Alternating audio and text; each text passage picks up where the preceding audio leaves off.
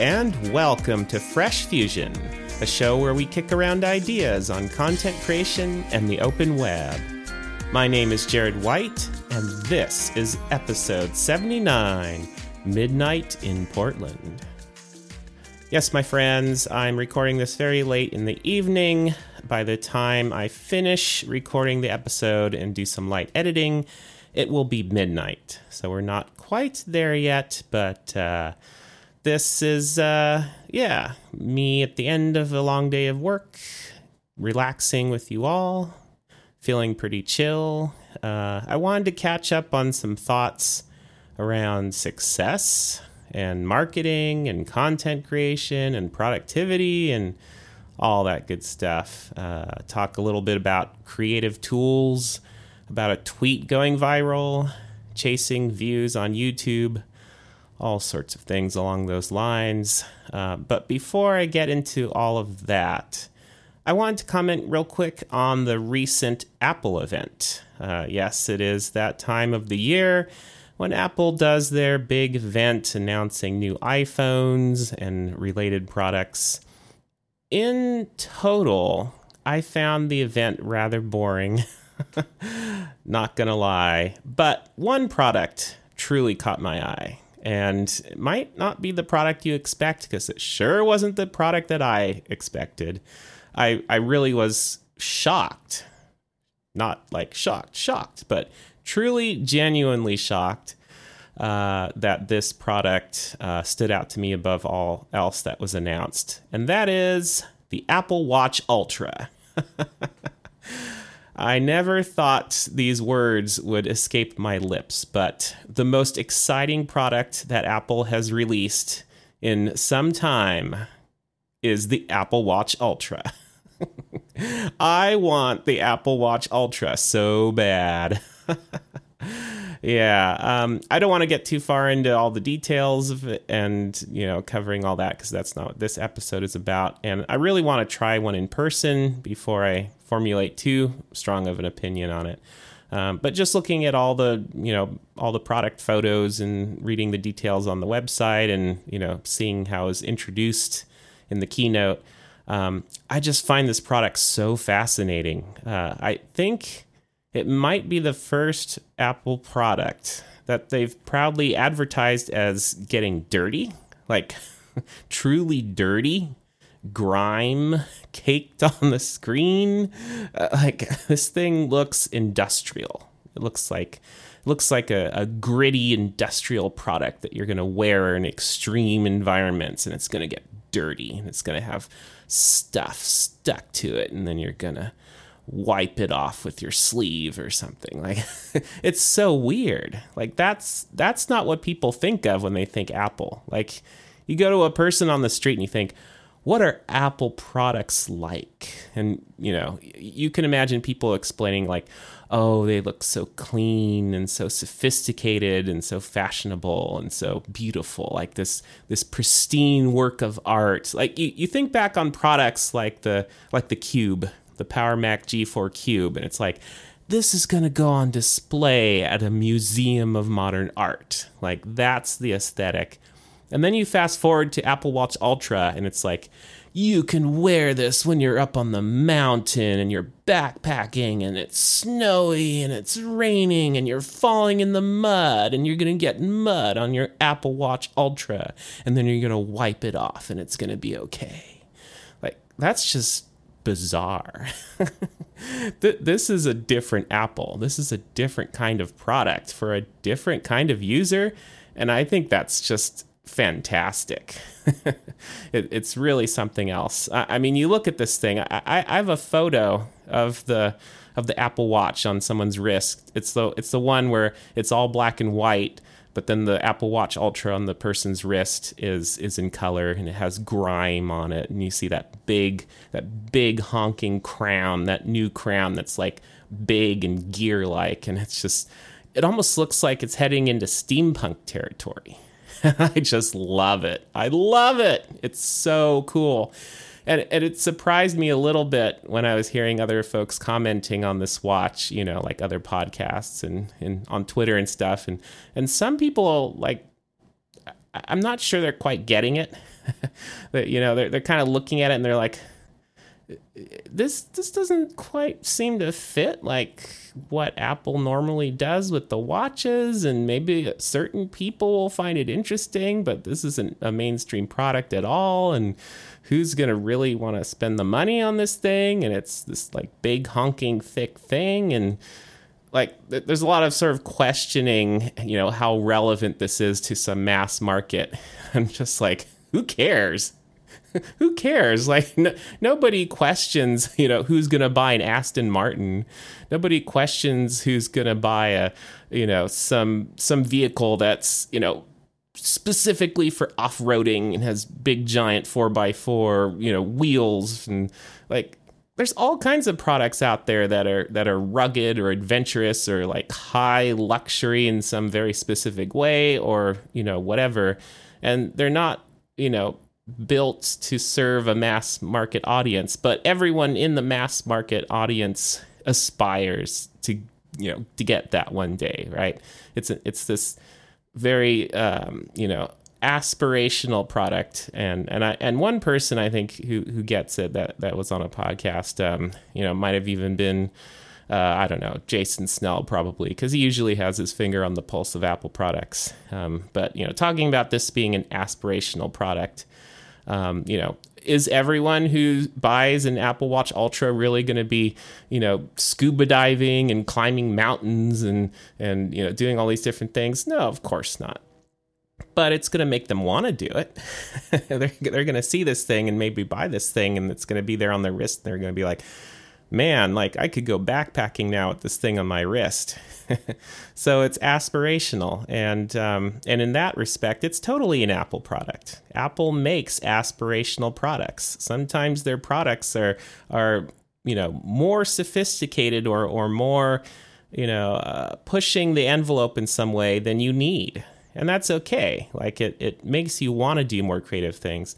I remember back, you know, when Apple came out with all the original iLife stuff, you know, things like iMovie and GarageBand. It's like, is there a mainstream market for movie making, like editing videos on your computer and exporting things out to DVDs? And like, there was a lot of stuff where at first glance you might think like, you know, this isn't like a mainstream product. This is a creative product for a small cadre of creative professionals. And no, this is Apple saying, hey, folks, like you can all be musicians now and make music on the computer. You can all be video editors and make your own movies.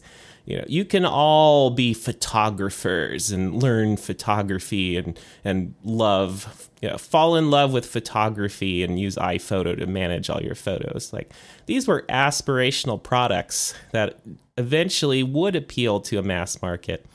And I think Apple Watch Ultra could be that. Apple Watch Ultra could be the new iLife, right? This is the new product that's like, you can all go on adventures. You can all do these extraordinary things and see the world and you know, go to these extreme environments and push yourself physically and mentally, and Apple Watch Ultra will be there for you. I love that. I just love it so much. Anyway, wow, that segment went on way longer than I expected.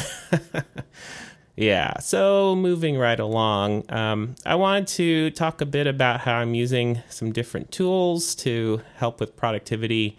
But before I start boring you to tears with talk of using software to do productivity, like I know that topic can really get dry and you know, pretty down in the weeds. So I really kind of want to frame this as like there's a number of activities I do these days to help manage what I'm working on, what I'm planning to work on.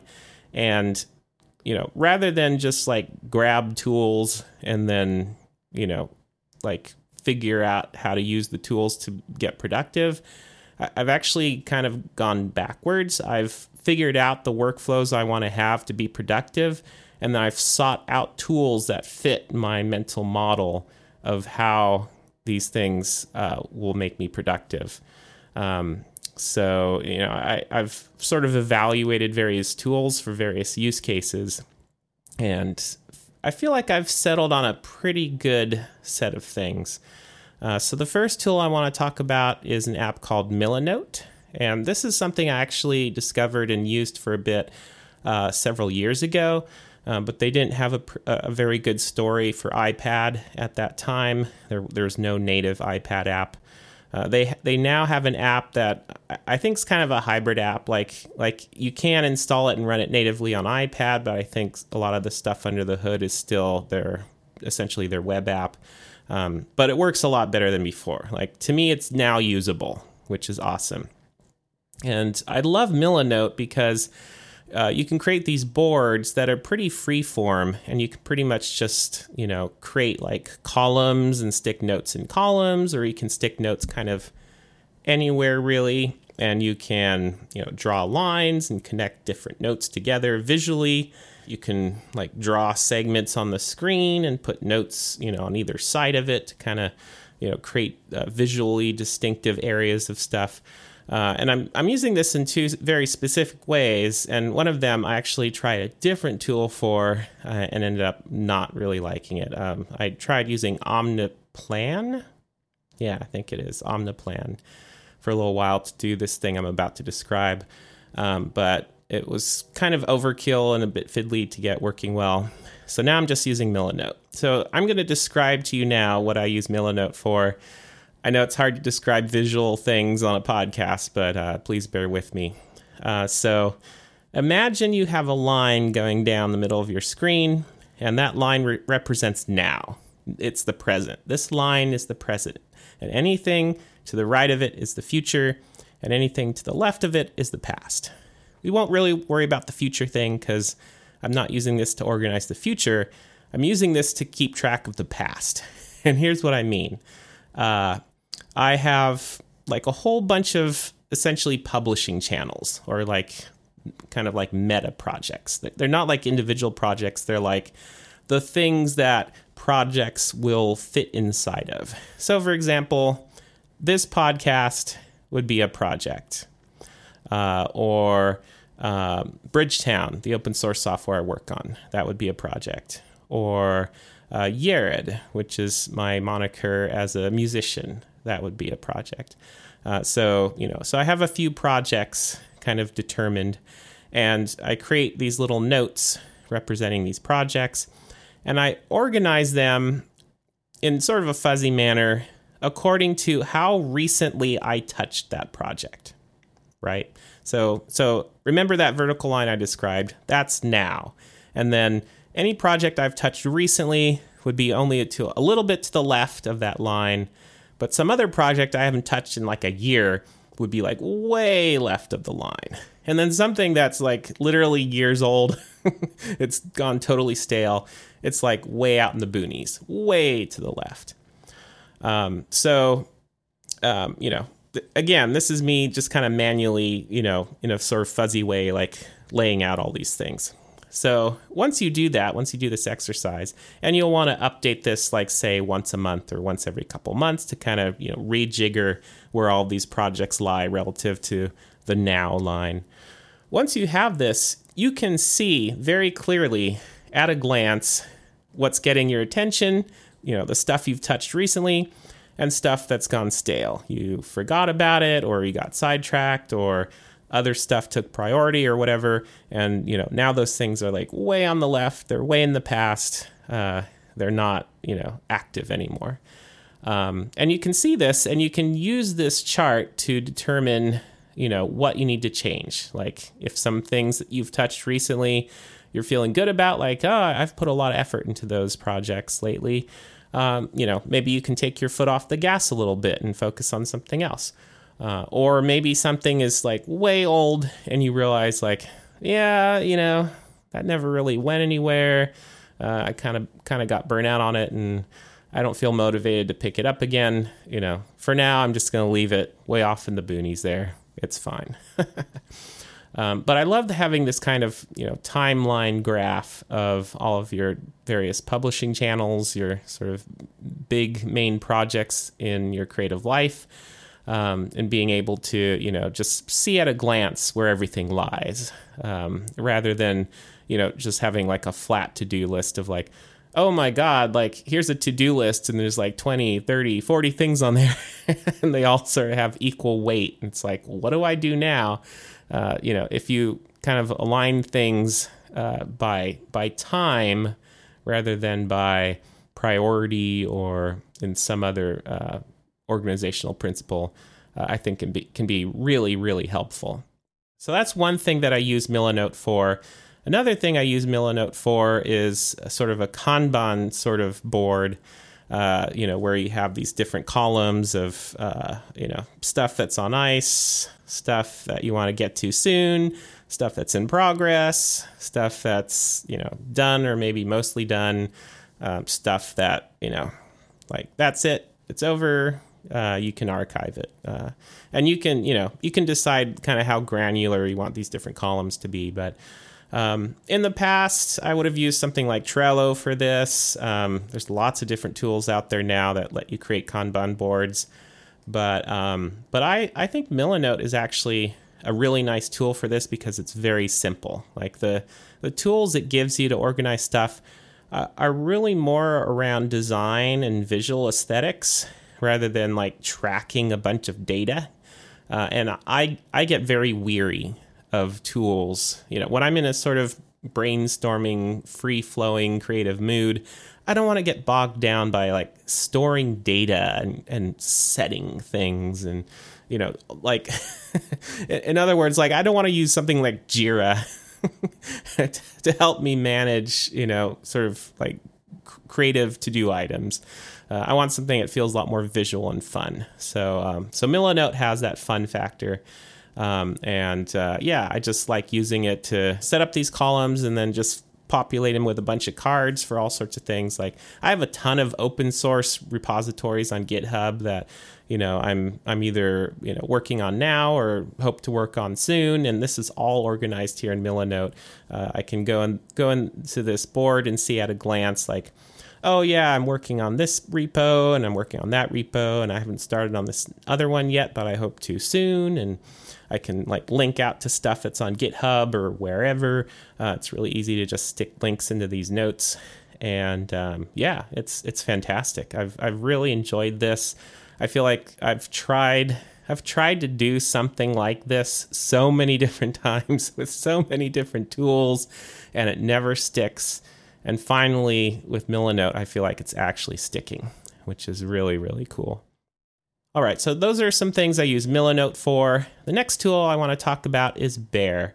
Bear is a really, really nice Markdown-oriented text editor that's, I think it's built for note-taking and sort of like in the category of notes.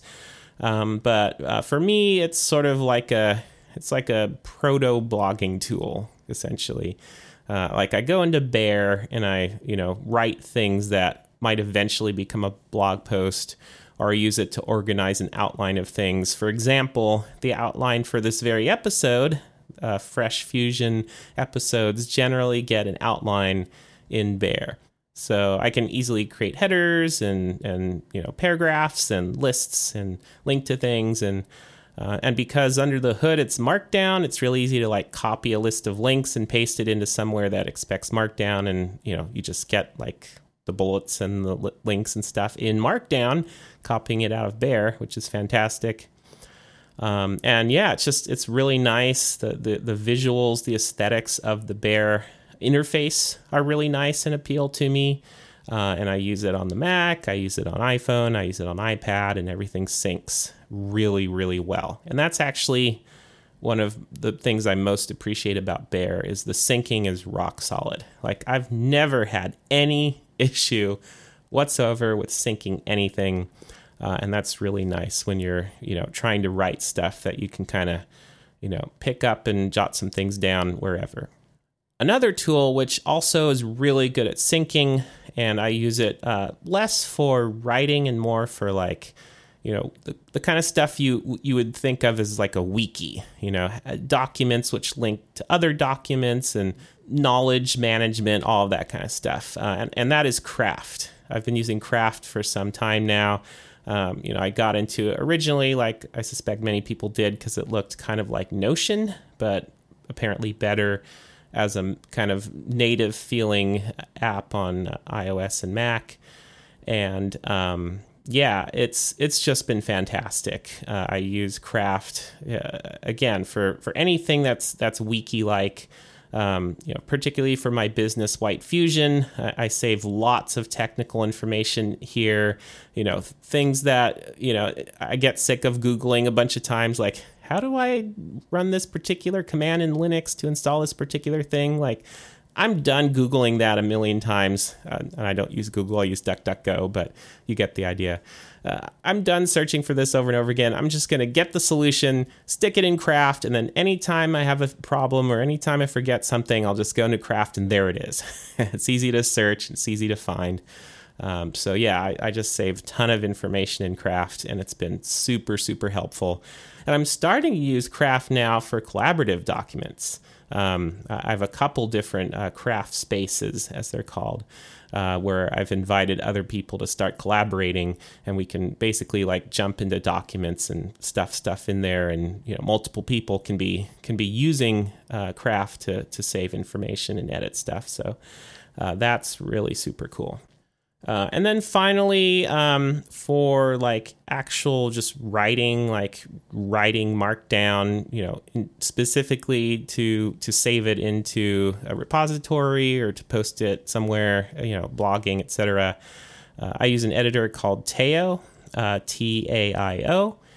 And again, Taio is super solid as an app on the Mac, on iOS, on iPad. And I really, really like this. Funny story, I originally tried this out as sort of an adjunct to Obsidian, because I was trying out Obsidian at the time.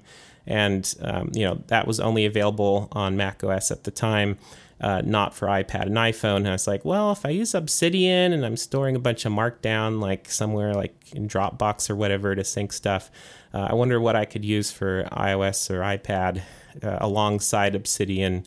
And I, searched around for, to see if there was a new app I hadn't tried yet that would be really nice to use. And I found Taio and kind of fell in love with that. And then, funny, Taio came out with a Mac app using Catalyst, and I tried that, and I was like, oh, this is really nice. And I never actually kind of got sold on Obsidian. Sorry to people out there. I know there's a lot of fans who are like diehard fans of Obsidian, but it just didn't click for me. But Taio is really nice. So I use that for lots of Markdown editing, and it's fantastic. All right, switching gears here a little bit from tools, I want to talk now a little bit about like marketing and content creation and finding success as a content creator. Any longtime listener of this show will know, I've put in a lot of time, a lot of effort over many years trying to create and publish content of all sorts on a variety of platforms. And I've never achieved, what you might call a resounding success. I have not gotten millions of followers on Twitter or gotten hundreds of thousands of views on a video on YouTube or anything like that. In fact, why are you even listening to this episode? No, I'm just kidding. Why should you take my word for anything? No, really. The point I'm trying to make is I, like a lot of people, am just, sort of doggedly plugging away here, trying to see what sticks, see what resonates with people, make some kind of connection with the right people. And, honestly, like the more time goes by, the less I care how high the numbers are, like if a video were to get 10,000 views, like that's awesome. But if it only gets 100 views, it's still awesome.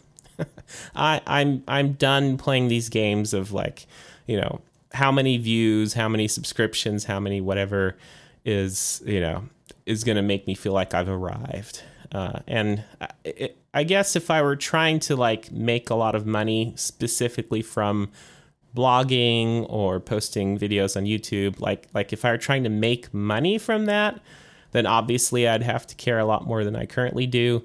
But I consider this all sort of generally part of my personal brand. And if I can make money through having had a personal brand, like that's great. You know, for example, like if I get a new client that hires me to work on some website stuff for them, and the reason they've hired me to do that job is because I'm known in the industry that they're in some fashion, you know, like having that presence online, having that reputation, like that's all really important stuff.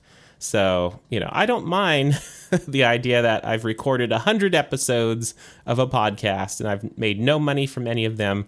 But the fact that I have a podcast, you know, opens up some other interesting opportunity, right? That's the goal here. So, yeah, along these lines, there have been some interesting developments lately. The first one being, I finally had a tweet that feels like it went viral. Again, we're not talking, you know, hundreds of thousands or millions of anything here, but currently I have a tweet that's been liked almost 1,000 times, and it's been retweeted hundreds of times, and that feels like a big deal. Like it really feels like, wow, yeah, this went somewhere. Which was cool. And it was a tweet about a tool that's called Vanilla Breeze that I built. And we don't have to get into all the specifics of that right now, but suffice it to say, Vanilla Breeze lets you basically copy and paste in some HTML code that's intended for publishing on a website that uses Tailwind for its CSS framework. If you don't know much about HTML and CSS and all that, don't worry. I'm not going to get into that now, but suffice it to say, Tailwind is a very, very popular CSS framework that helps people design websites who are web developers. So this is a tool for web developers who essentially want to be able to like copy and paste in stuff that's been built for Tailwind, but this tool will convert it to just standard vanilla, as it's called in the industry, like vanilla CSS and HTML that you can use anywhere, and you don't have to install and use Tailwind, which is kind of a cool thing, and it's kind of novel, and that's really what I want to talk about. When you hear people talk about how to go viral or how to be successful on social media, you know, you often hear things like, you know, you have to jump on an existing trend or some really popular topic, and, you know, kind of jump on that, get in that stream, and then introduce something new, something novel, maybe something edgy or controversial, or alternatively something that's hilariously funny that plays into this trend, and, you know, you'll get all of a sudden those retweets and those likes and so forth. So they say to go viral, you have to do all these things, and I've spent years kind of wishing that weren't true, but I hate to admit it. They are right. I'm using air quotes here. They are right. You do have to jump on some existing trend or topic that's become really popular and introduce something that kind of turns things on its head. And that's what's interesting. You have to have that twist. And Vanilla Breeze was a twist. Vanilla Breeze is like, hey, you can use Tailwind without Tailwind. If you don't like Tailwind, but you like all the themes people are building with Tailwind, or you like a bunch of components out there using Tailwind, or you're on a project that already uses Tailwind and you want to figure out how to migrate some of it off of Tailwind, or whatever. Like, you know, if you want the Tailwind without the Tailwind, use Vanilla Breeze. and that twist really resonated with a group of people, and that's why this tweet went viral. Finding a product like that, finding a tool like that, finding some kind of message like that, you know, creating art like that is really, really difficult, right? If you want to do it in a way that's kind of, you know, sincere and I was going to say honest, but maybe that's the wrong word. Like, what I'm trying to say is like we can all do things that are outrageous, right? Like, people can say outrageous things. People can say things that are just wildly offensive and controversial. People can say things that are just like bananas. And sure, they'll get lots of attention. And maybe a lot of it will be negative attention, but maybe some of it will also be positive attention. And that's how you get big, right? That's the recipe for all of these radio shows out there and all of these TV talking heads that are, just the more outrageous things you say, it creates this social media frenzy. I've never wanted to do that. I'm not going to go out there and just say completely absurd, ridiculous things or do just bonkers, gimmicks or challenges and like all this kind of stuff people do to try to, go viral. Like, I'm just not going to do that stuff. But I think, seeing this tool get some traction, seeing things go viral, getting literally thousands and thousands of views on the website, it was a good illustration that like you can genuinely and sincerely have a strong opinion about something, see something maybe not a lot of other people see, build a thing, promote a thing, and all of a sudden it clicks with a bunch of people.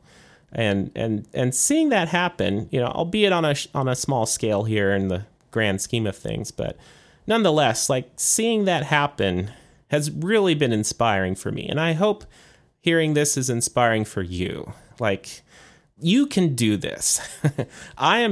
Trust me, I am nobody special. I'm far and away not a guru of social media or going viral in any way. Like that's the whole point of this. Like, I've been slogging away for a long time.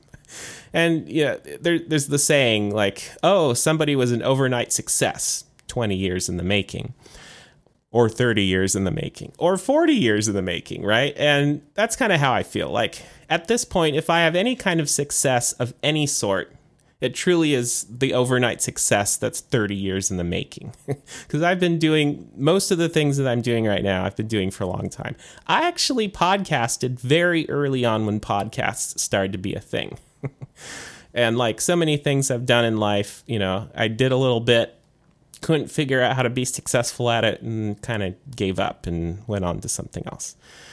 And that's happened so many times with so many things. So to be at the point where I am now, where like I'm juggling a lot of balls in the air and a lot of the balls are like staying up in the air and I'm actually juggling everything and people are going like, hey, that guy's a juggler. Like to have that kind of feeling is pretty awesome. And, I'm not just saying all this to toot my own horn. I'm saying it because you can feel that. You can feel awesome. You can have the success story. You just got to keep at it, right? You can't give up. I can throw out a whole bunch of platitudes right now, and they're all going to sound very cheesy, but they're true. Like, don't give up. Keep at it. Keep trying new things. See what sticks. You might have to try a lot of different things before something sticks. You might have to tweet thousands of tweets before you get a viral tweet, right? You might have to post thousands of videos on YouTube. You might have to start channel after channel after channel and post all sorts of things in all kinds of ways.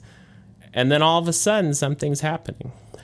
Speaking of which, I am active again on YouTube and, chasing every little view there. And, not a ton is happening yet, but something's happening. Like across 2 different channels now, I have a couple hundred views in the last 30 days, actually last 28 days. And that's kind of cool, right? Like many, many hours total of view time has been spent viewing content I've created. Wow. It's better than 0.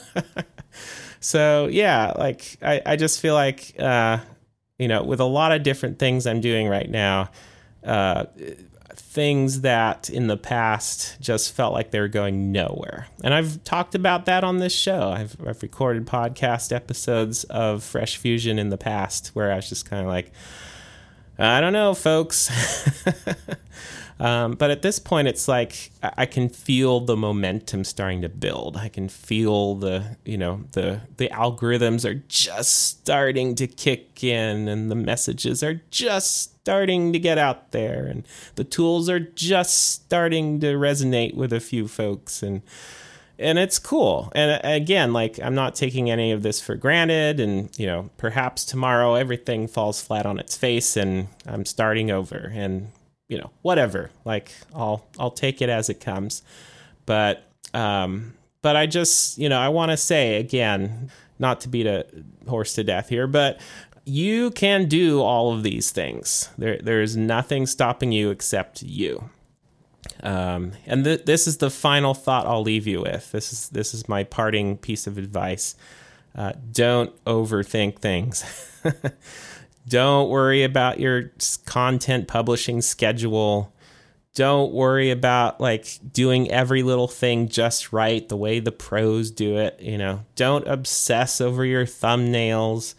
Don't worry about, if your color grading was quite right in that one scene of that one vlog. I posted a vlog episode recently where when I was editing the video, I realized there was a really annoying hair in my nose, and it was like illuminated by the sunset. And like, here I am, I was in Seattle. I'm in this beautiful area of downtown Seattle along the waterfront, and the sun is getting ready to set and the lighting's really nice. And I have this darn hair in my nose, and I'm just like, and there's like this one other hair that was like sticking out sideways and the back of my hat or something, and I'm just like, this is so annoying, but like, post it anyway. Don't worry about it. Move on. Like, you're probably going to be much more annoyed about it than anyone else, or maybe not. And even then, who cares? Like, I watch vlog episodes from the professionals, like literally episodes that are getting hundreds of thousands of views. And, if I start analyzing what they're doing, I'm like, oh, there's like a spot on the lens there. How annoying. Or, oh, wow, like that person's hair looked funny. Or that dude had like some weird thing stuck on his beard when he was, walking around this place. And it's like, yeah, that happens to everybody. Everybody has a weird hair somewhere. Everybody has something stuck on their beard. Everyone has a hat that, has a stain on it or something.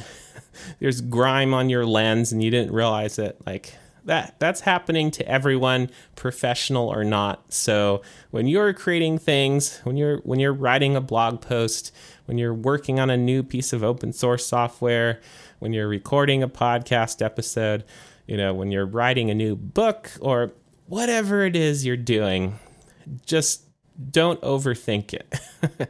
Obviously, you want to do your best. You want to try to be professional about what you're doing and create something that's high quality. But like, you can only do what you do. So do your best and then publish it and move on. Just don't think about it too hard. And the worst thing you can possibly do is try to like map everything out in advance. Like, oh, I'm going to have like all of the ideas for all of the episodes, like all, lying out in front of me like a carpet. And I'm going to walk down the carpet and just publish episode after episode, with everything planned out in advance. Forget it. That has never worked for me. Having like a bunch of stuff planned out in advance has never worked for me. What works for me is to think, I need to record a new podcast episode. Grab a mic, turn on my computer, load up the software, press record, and start talking.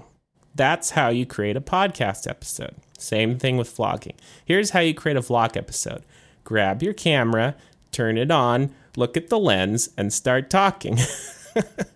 It sounds really simple. It sounds simplistic when you put it that way, but it's true. Like, you just got to keep doing it. So much about content creation is about your workflow, about your motivation, about what you're trying to communicate with people. And you can get really obsessed and down in the weeds of, the quality and the equipment and the storylines, or whatever it is, and your schedule. Like, what's the point of making these videos if I can't publish it every week at a certain time, because that's what I'm supposed to do? Like, just stop. That's gonna trip you up so bad, because it has me so many times, and I just need to forget it. Like, the more I think I need to vlog, the less I will vlog. The more I think I need to record podcast episodes, the less I will actually do it. So it's not about what you need to do.